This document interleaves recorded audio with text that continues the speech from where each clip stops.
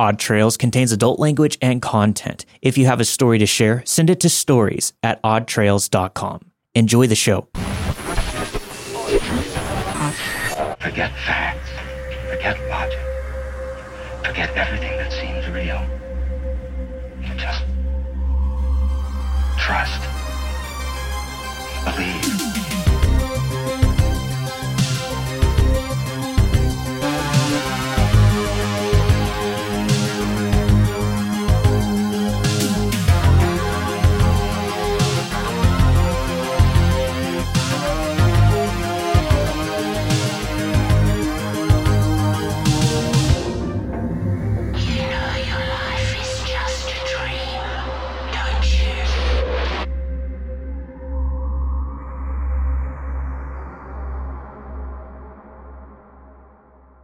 A Very Regretful Ouija Board Experience by Secret Finish 1205.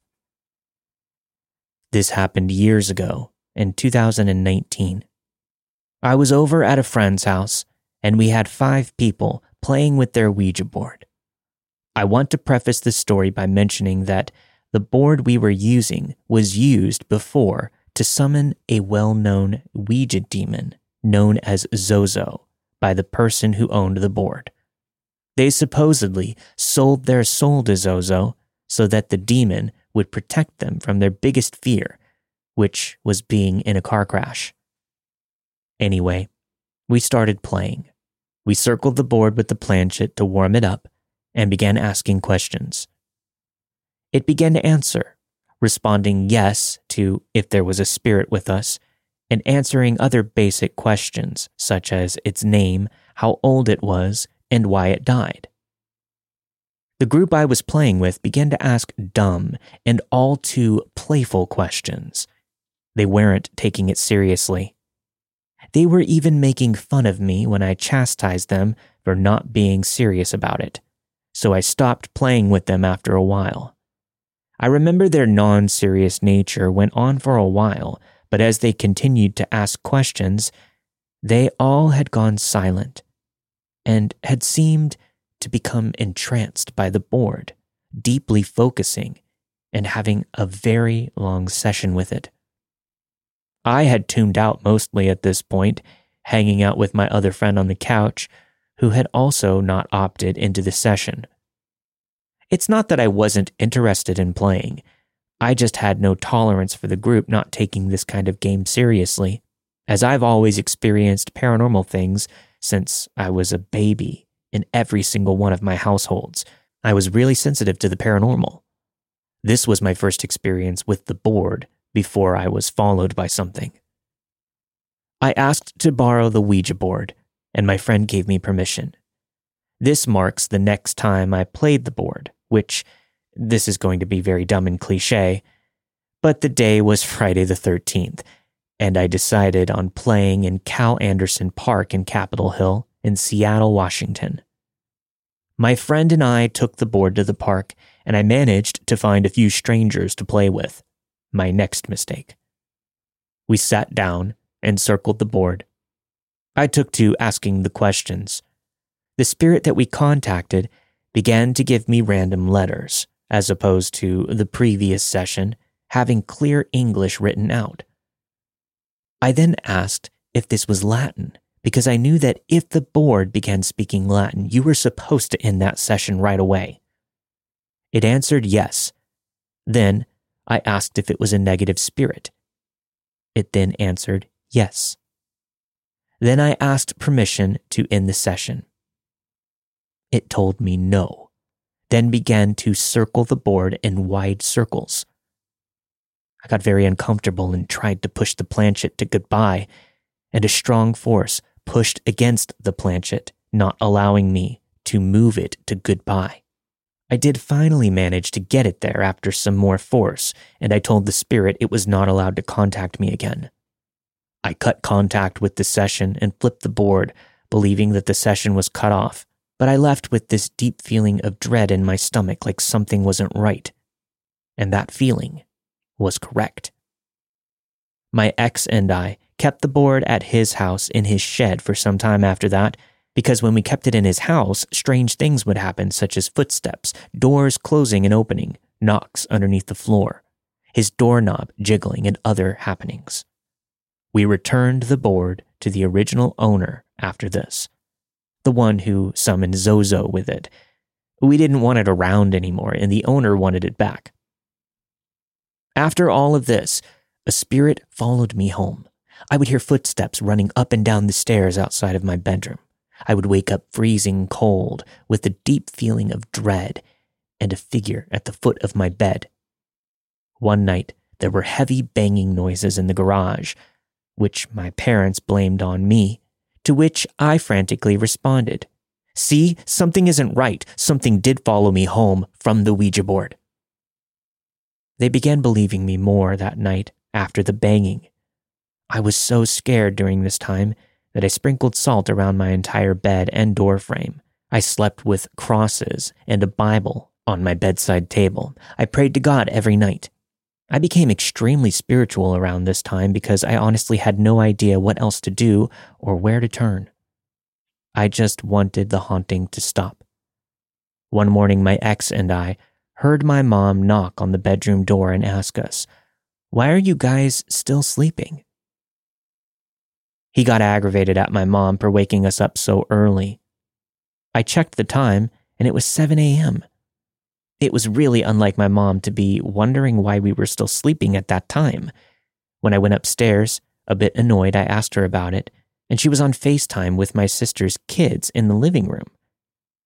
She had no idea what I was talking about. My mom isn't the type to prank me or lie, and she was very busy with FaceTime. I honestly think back and wonder if whatever asked us if we were sleeping was mimicking my mom, or was an entirely different woman's voice, and we just chalked it up to being my mom, since that's the only lady in the house. The thought still makes me sick, honestly. The person who owned the board, who summoned the demons with it, was also extremely troubled and ended up committing suicide a year or two after I stopped being friends with them. I haven't touched the Ouija board since, and the experience has left me with trauma. I still sleep with the lights on. I still continue to use my pendulums and tarot cards. I also practice with gems and scrying, but I've never touched a board again, and I never will. The concepts interest me still. I'm just glad that the thing that had followed me home stopped contact after some time.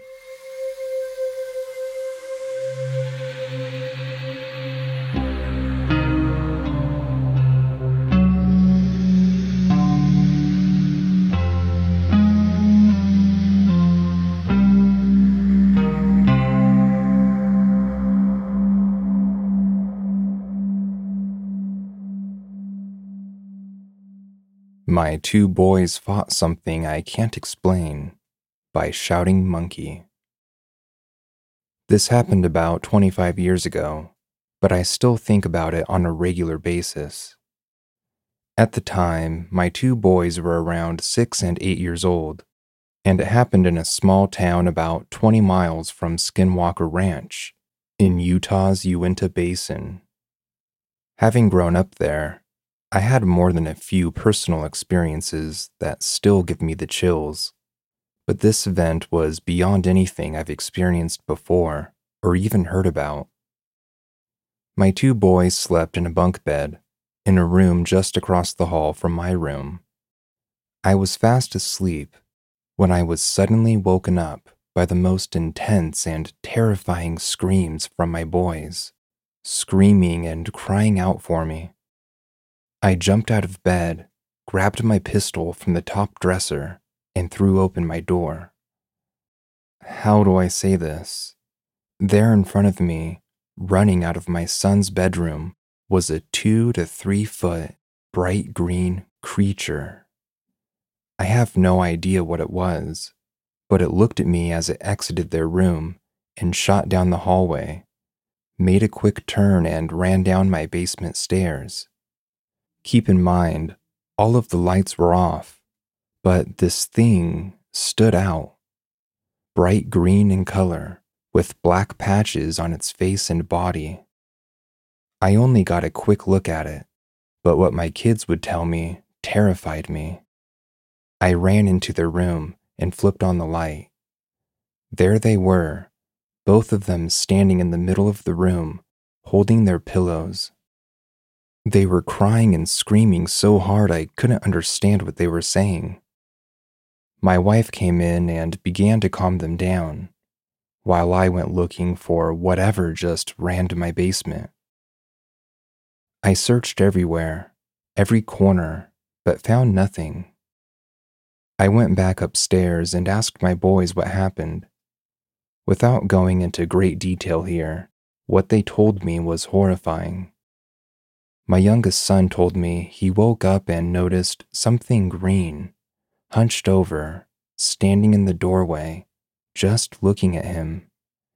He wasn't sure what it was, so he sat up, and when he did, this thing started grinning at him with big teeth, as he said, causing him to let out a scream, waking up my older son. While my younger son was telling me what he had seen, my older son spoke up and said, "It looked like Darth Maul, but green." Now, I guess out of fear, my son grabbed his pillow and started hitting this thing, which had now moved into the room, closer to them. He then tells me it grabbed hold of his pillow and started growling at him. This caused my older son to start screaming as well, and within seconds, he joined in with his pillow, hitting it over and over, until it suddenly let go of the pillow, turned, and started back towards the bedroom door. I think it must have heard me open my door, because this is about when I saw it. Like I said, I didn't get the best look at it, but it was bright green with black patches, and it moved extremely fast. This event had a profound impact on my youngest son. From this point forward, he would only sleep with his head covered, which always worried me. I had to sleep in their room for the next week or two before they would go to sleep without me, and only with a lamp in the room. Sounds hard to believe, I get it. Had I not seen it myself, I would have thought they were imagining things. Seeing is absolutely believing. Was it a demon, a ghost, an alien, or something else entirely? I don't have a clue, but I know it was not human, and we never saw it again. Even today, they still draw very similar pictures of what they saw, and while they don't like to talk about it with me, their descriptions have never changed. I had an experience with something very similar when I was about 8 years old, and I sometimes wonder if it was the same thing. What I can tell you is that this is a real, 100% true event, and the first time I've shared it with anyone outside of my family. I don't expect anyone to believe it, but I'm telling you, it's all true.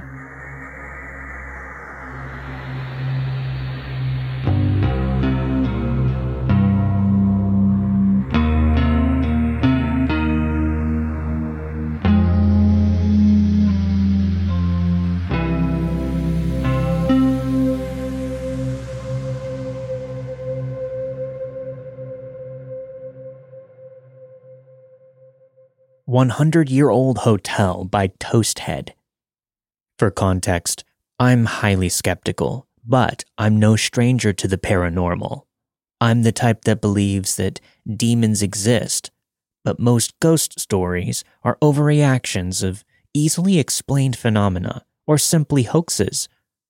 About 3 months ago, I started working security for a hotel that was built back in the 1920s by a major hotel chain that has changed hands multiple times and is now owned by one of the biggest hotel chains. I'm not saying which, so the company doesn't sue me.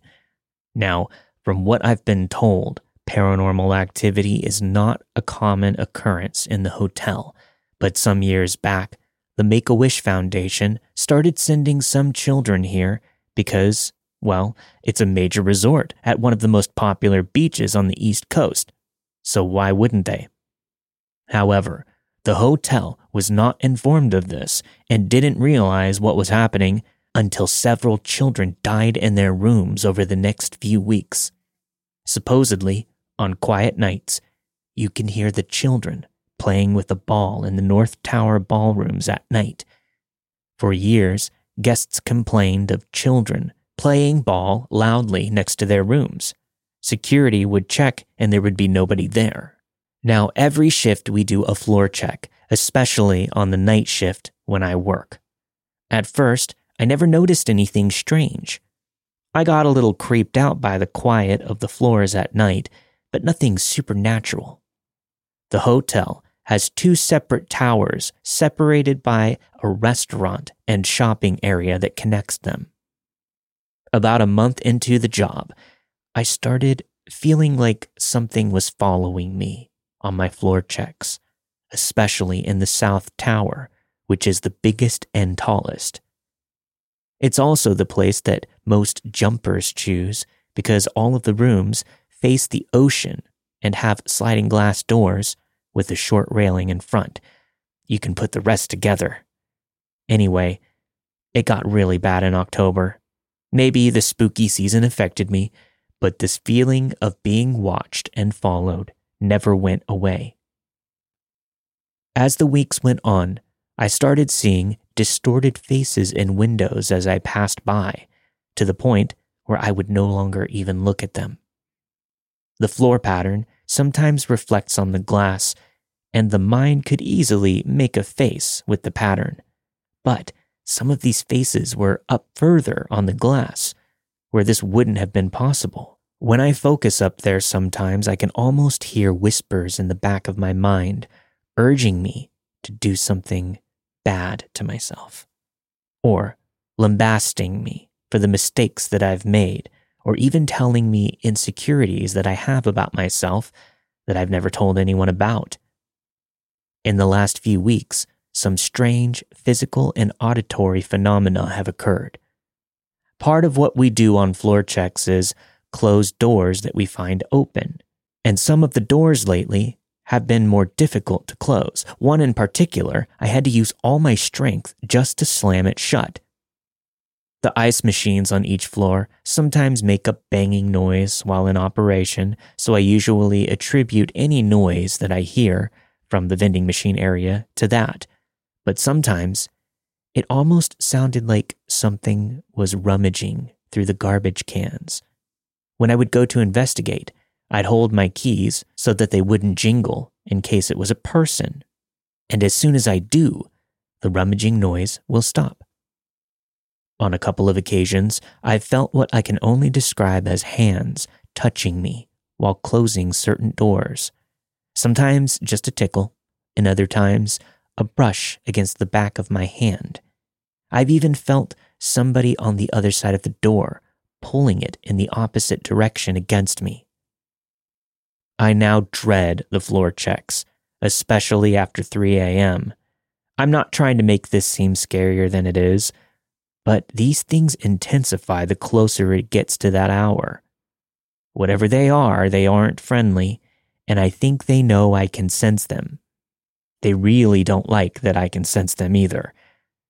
I'm pretty religious, and whenever these things happen, I always pray to God, and when I do, it usually goes away, whatever it is. The scariest thing, though, was last time when it was intense, I heard something growl next to my ear. I've never been hurt by them, so my assumption is that they can't hurt anyone physically, but they do try to communicate often. My grandmother told me once that demons truly have no power, and they are only capable of whatever we believe them to be capable of. My mounting fear is feeding them, whatever they are. My experience could just be me seeing things or looking too much into something completely explainable. I don't know. This is just what I've seen and heard. Whatever is hunting me at night, my coworkers don't know about it, or at least they aren't telling anyone. I'm bipolar, but medicated, and I've never had hallucinations. Maybe I'm just crazy and seeing things, but if that's the case, Why am I not having any other signs of a manic episode or psychosis? And why am I only seeing things in that part of the building?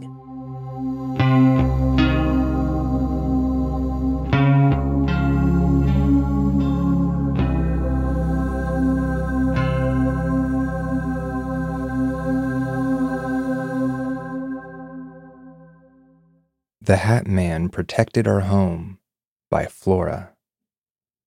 This took place in Brazil during the 1970s. My family lived in a pretty old house, and on top of that, my grandmother was an Umbanda high priestess. Umbanda is a Brazilian religion that mixes African, indigenous, and Catholic beliefs. So a lot of things considered supernatural were normal in our house. At first, my mom wasn't used to these beliefs, since she was brought up Christian, but she was an ostensive medium who could see and hear spirits since she was a kid. Sometimes she couldn't really distinguish them from the living since she saw them so clearly. One night she woke up, and when she opened her eyes, she saw a man. She described him as a Victorian character from a novel, wearing some sort of cloak and a hat. He was inside the bedroom, facing the window, looking through it. She got scared, thinking he could be a burglar, and decided she would pretend to be sleeping. Maybe this way he would take whatever he wanted and go away, without doing us any harm. Suddenly, the man moved and went through the door toward my brother's bedroom. My mom's protective instinct kicked in. She woke up my father and got up, running to my brother's bedroom. But the man wasn't there. In fact, he wasn't anywhere to be found. It was as if he had disappeared into thin air. The house wasn't big. There weren't big wardrobes or anywhere he could have hidden. He just evaporated. The next morning at breakfast, she told my grandmother what she saw. Even though she was used to seeing spirits and all sorts of weird stuff, she had never seen such a figure. Seeing a tall shadow man wearing a hat and a cloak really spooked her. Then, my grandmother calmly explained that the man my mom saw was a capa preta, or black cloak, and that he wasn't anything bad. He would do no harm to our family. In fact, he was one of our guardians, and he was only doing his job, so nothing bad could come inside. Every time I hear a story about the Hat Man, it makes me wonder if it was a capa preta. Was he guarding the people that saw him, instead of wanting to harm them?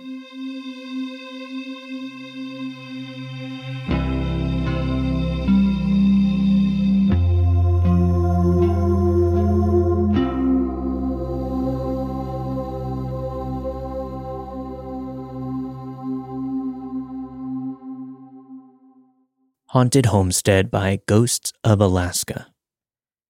My great-grandfather homesteaded in Alaska before all the housing developments and heavy traffic.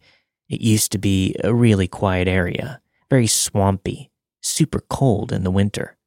You'd walk through the swamp and hit patches that weren't quite frozen all the way through, even in the deepest part of the winter. Now, that in and of itself isn't unusual. Running water doesn't always freeze.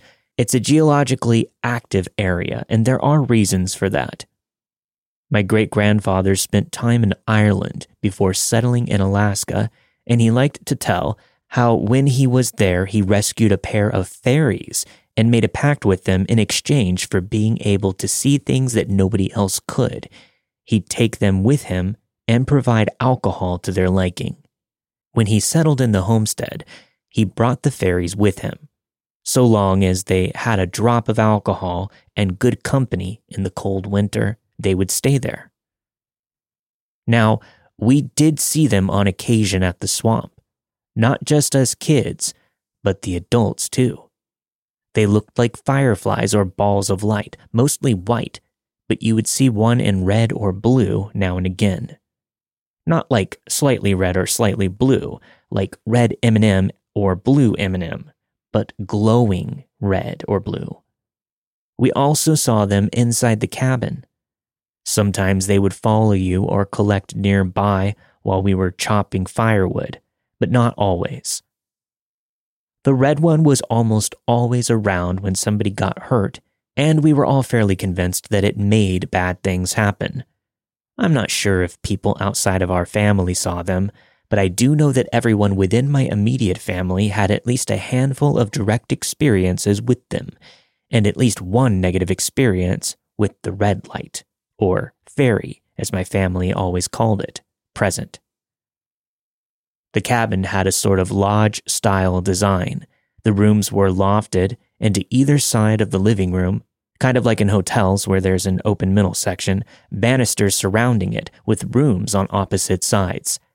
It doesn't really matter except that from upstairs, you could see either side of the wall dividing the kitchen and sunroom, and on more than one occasion, you would see the little balls of light. They would hit the wall and just keep going out to the other side. You'd also hear whistling sometimes, kind of an echo of what my grandfather sounded like when he was drinking, and, as he'd like to say, chatting with fairies in his putter room. It would happen when you were in the swamp and in the house, and when you were the only one on the property at all. The homestead burned down shortly after my grandfather passed away, maybe 7 years ago, and so far, nobody is in a hurry to rebuild. I do wonder sometimes if the lights are still out there, or the whistling, but I'm not in any rush to find out.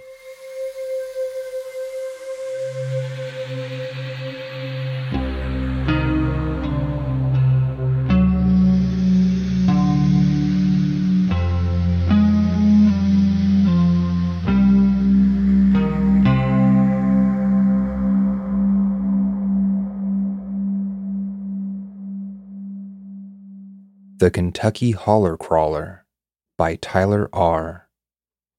When I was about 9 or 10 years old, my uncle told me a story that has stuck with me ever since. Growing up in Kentucky, I've always heard tales of, Bigfoot or the Pope Lick Goat Man, the usual run-of-the-mill urban legend campfire story. But in the case of the story my uncle had told me, it was different from all the other tall tales I had heard before, or since.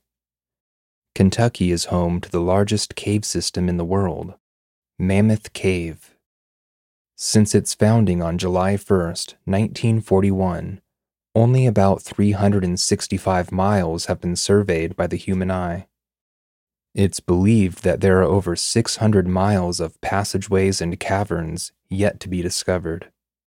The national park is stretched over 3 counties, spanning more than 5,000 acres: Edmonson, Hart, and Barron counties. My uncle owned land in Edmonson County since the early 1980s.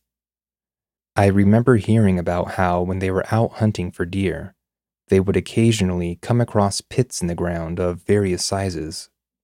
They were the mouths of cave entrances. They would usually just toss a barrel or a large tree branch into the hole, so no one would stumble across it, fall in, and become trapped. Besides wildlife or just getting lost in the woods, there wasn't really anything else you had to worry about, according to most people. This story takes place in the early 1990s, about 5 years after my uncle purchased the land. His closest neighbor, who I'll call Ken, lived about a half-mile down the dirt road that ran parallel to both of their properties. They naturally became good friends over time, and on occasion would accompany each other hunting. My uncle lived in Louisville, and would visit his property when he had off days, or needed to do upkeep, like mowing or restocking his pond. So unlike his neighbor Ken, he spent more than most of the year in Louisville. On this particular weekend, Ken went out hunting for deer. He left his cabin and headed off into the woods, as he'd done 100 times before. He followed a path that he had used plenty of times, to a small grouping of trees overlooking a large meadow. According to him, it was a perfect sunny fall day with not many clouds in the sky. He sat in the shadows underneath some low-hanging tree branches, feeling hidden from any would-be prey that might come by. Despite it being the ideal weather for hunting, he didn't see much in terms of game. Just a few fawns and a doe, not the big trophy buck he was hoping for. He had been entertaining the idea of just grabbing his gear and heading back to the cabin, but not wanting to go home empty-handed, he decided to stick around for a little while longer, in hopes his luck would change. His chest fluttered when he looked across the meadow to the left and saw movement in the tree line opposite of him. He pulled his rifle to his shoulder and looked down the scope. The thick trees and foliage at the edge of the tree line prevented him from getting a good view of the animal in his sights. From what he could tell, it was headed towards the edge of the woods. He just had to be patient. When it stepped out of the shadows of the trees, about 50 yards away, and into the clearing, he knew almost immediately he wasn't looking at a deer. He tried to keep his hands from shaking his rifle as he desperately tried to identify exactly what it was he was looking at. He described its body as that of a panther, but the upper torso, where the shoulders and neck were, sat noticeably higher than its lower back and hind legs. He was looking at its side profile, which he claimed while in mid-stride, this thing had to be close to 7 feet in length. He said it was quiet, like a cat. It never made a noise when it moved. The front legs, he said, looked more like arms, significantly longer and skinnier than its hind legs. It had brittle, dark brown hair that started from the back of its head and ran down the length of its back, like a hyena. He also claimed that the creature's skin looked waxy, almost like a chimpanzee's, dark brown, almost black. Its face was long like a dog's, but he said he noticed no ears. He said the corners of its mouth ended by the neck, where the ears should be. The most unsettling detail I can remember, though, was this thing's back legs. He described them as looking frog-like, as in the back legs were tucked up close to the creature's sides. When it walked, the leading leg would reach almost to the front half of its body, and the other leg would stretch way back, flat like a frog when it crawled. He watched it for about 2 or 3 minutes, slowly and quietly moving through the long golden grass. He watched it disappear into the tree line, directly across from the woods he saw it come from initially. After a few moments, he left and headed back to his cabin. I don't know how long it was after this incident occurred that Ken told my uncle about it, but he was reluctant to speak on it. He dubbed it the Kentucky Holler Crawler. Eventually, Ken explained the story in full one night while sitting around a fire with my uncle. Ever since then, Ken refused to go into the woods. He claimed to only hunt from the dirt road running through his property afterward. Both my uncle and Ken have sadly since passed, but their story never changed over the years. I even had my uncle retell the story to me a few years back, just so I knew I had all the details right. Maybe this was just another tall tale used to scare me and my brother when we were kids, camping on my uncle's land. But I know one thing for sure, he was an honest man, and his eyes told the truth when he would tell me that story. He had his own fair share of unexplainable instances as well. I'm sure anybody would, after frequenting a cabin in the middle of nowhere Kentucky for over 30 years. The thing that keeps me up at night, though, isn't the thought of the creature, it's the thought of where it came from. Who's to say this thing didn't crawl up from the caves, spanning hundreds of miles in every direction, hidden from civilization, thriving off the ecosystem? Nothing is impossible when it comes to nature. Nobody really knows for sure what is out there in the dark.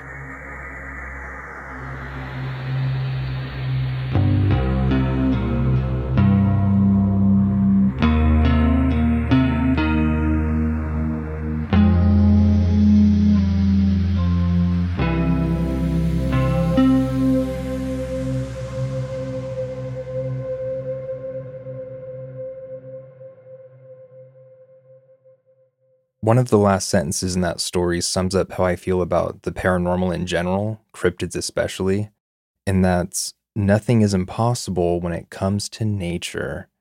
But it could also be said about intangible forces like spiritual presences and weird energies or whatever. Yeah, like these sightings could lead to a new scientific discovery or something. I actually think discovering a new species is just as exciting as speculating over the more mythical stuff.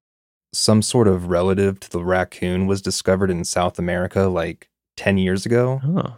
And it was actually considered a full-blown new species, like just another cute little animal nobody knew existed until recently. At that rate, we'll probably find Bigfoot's bones. Between water bears and goblin sharks, I don't think Bigfoot is all that far-fetched in terms of scientific possibilities. Yeah, water bears are very cool. And also very, very microscopic. Fun fact of the day. They give me hope, at least for some form of life on Mars, too. Yeah, I've always thought that it was kind of funny, the fact that we always think we're going to see and interact with alien life and just expect them to have humanoid shapes and sizes. Yeah. If there's life on another planet, why couldn't it be microscopic? Why does it always have to be human-shaped and human-sized? That's a good point. Probably because it sounds cool, also more exciting and relatable maybe. Yeah. And people tend to just fill in blanks with what's already familiar or predictable, kind of like a form of stereotyping, I guess. Yeah. So I do want to go back to the story that you read. The author referenced the Pope Lick Goat Man. And I obviously had to look that one up. Well, it turns out there's a place in Louisville called Pope Lick Creek where the Pope Lick Goat is said to live. He would lure people onto this railroad trestle bridge thing, like from Stand By Me. And the wanderer would eventually meet their doom when they go there. He's apparently part man, part goat, and part sheep. When I hear Pope Lick Goat Man, I imagine a Baphomet who tiptoes into the Vatican at 3 a.m. and tries to lick the Pope when he's sleeping. Some little trickster. Yeah, exactly. That's why I had to look it up.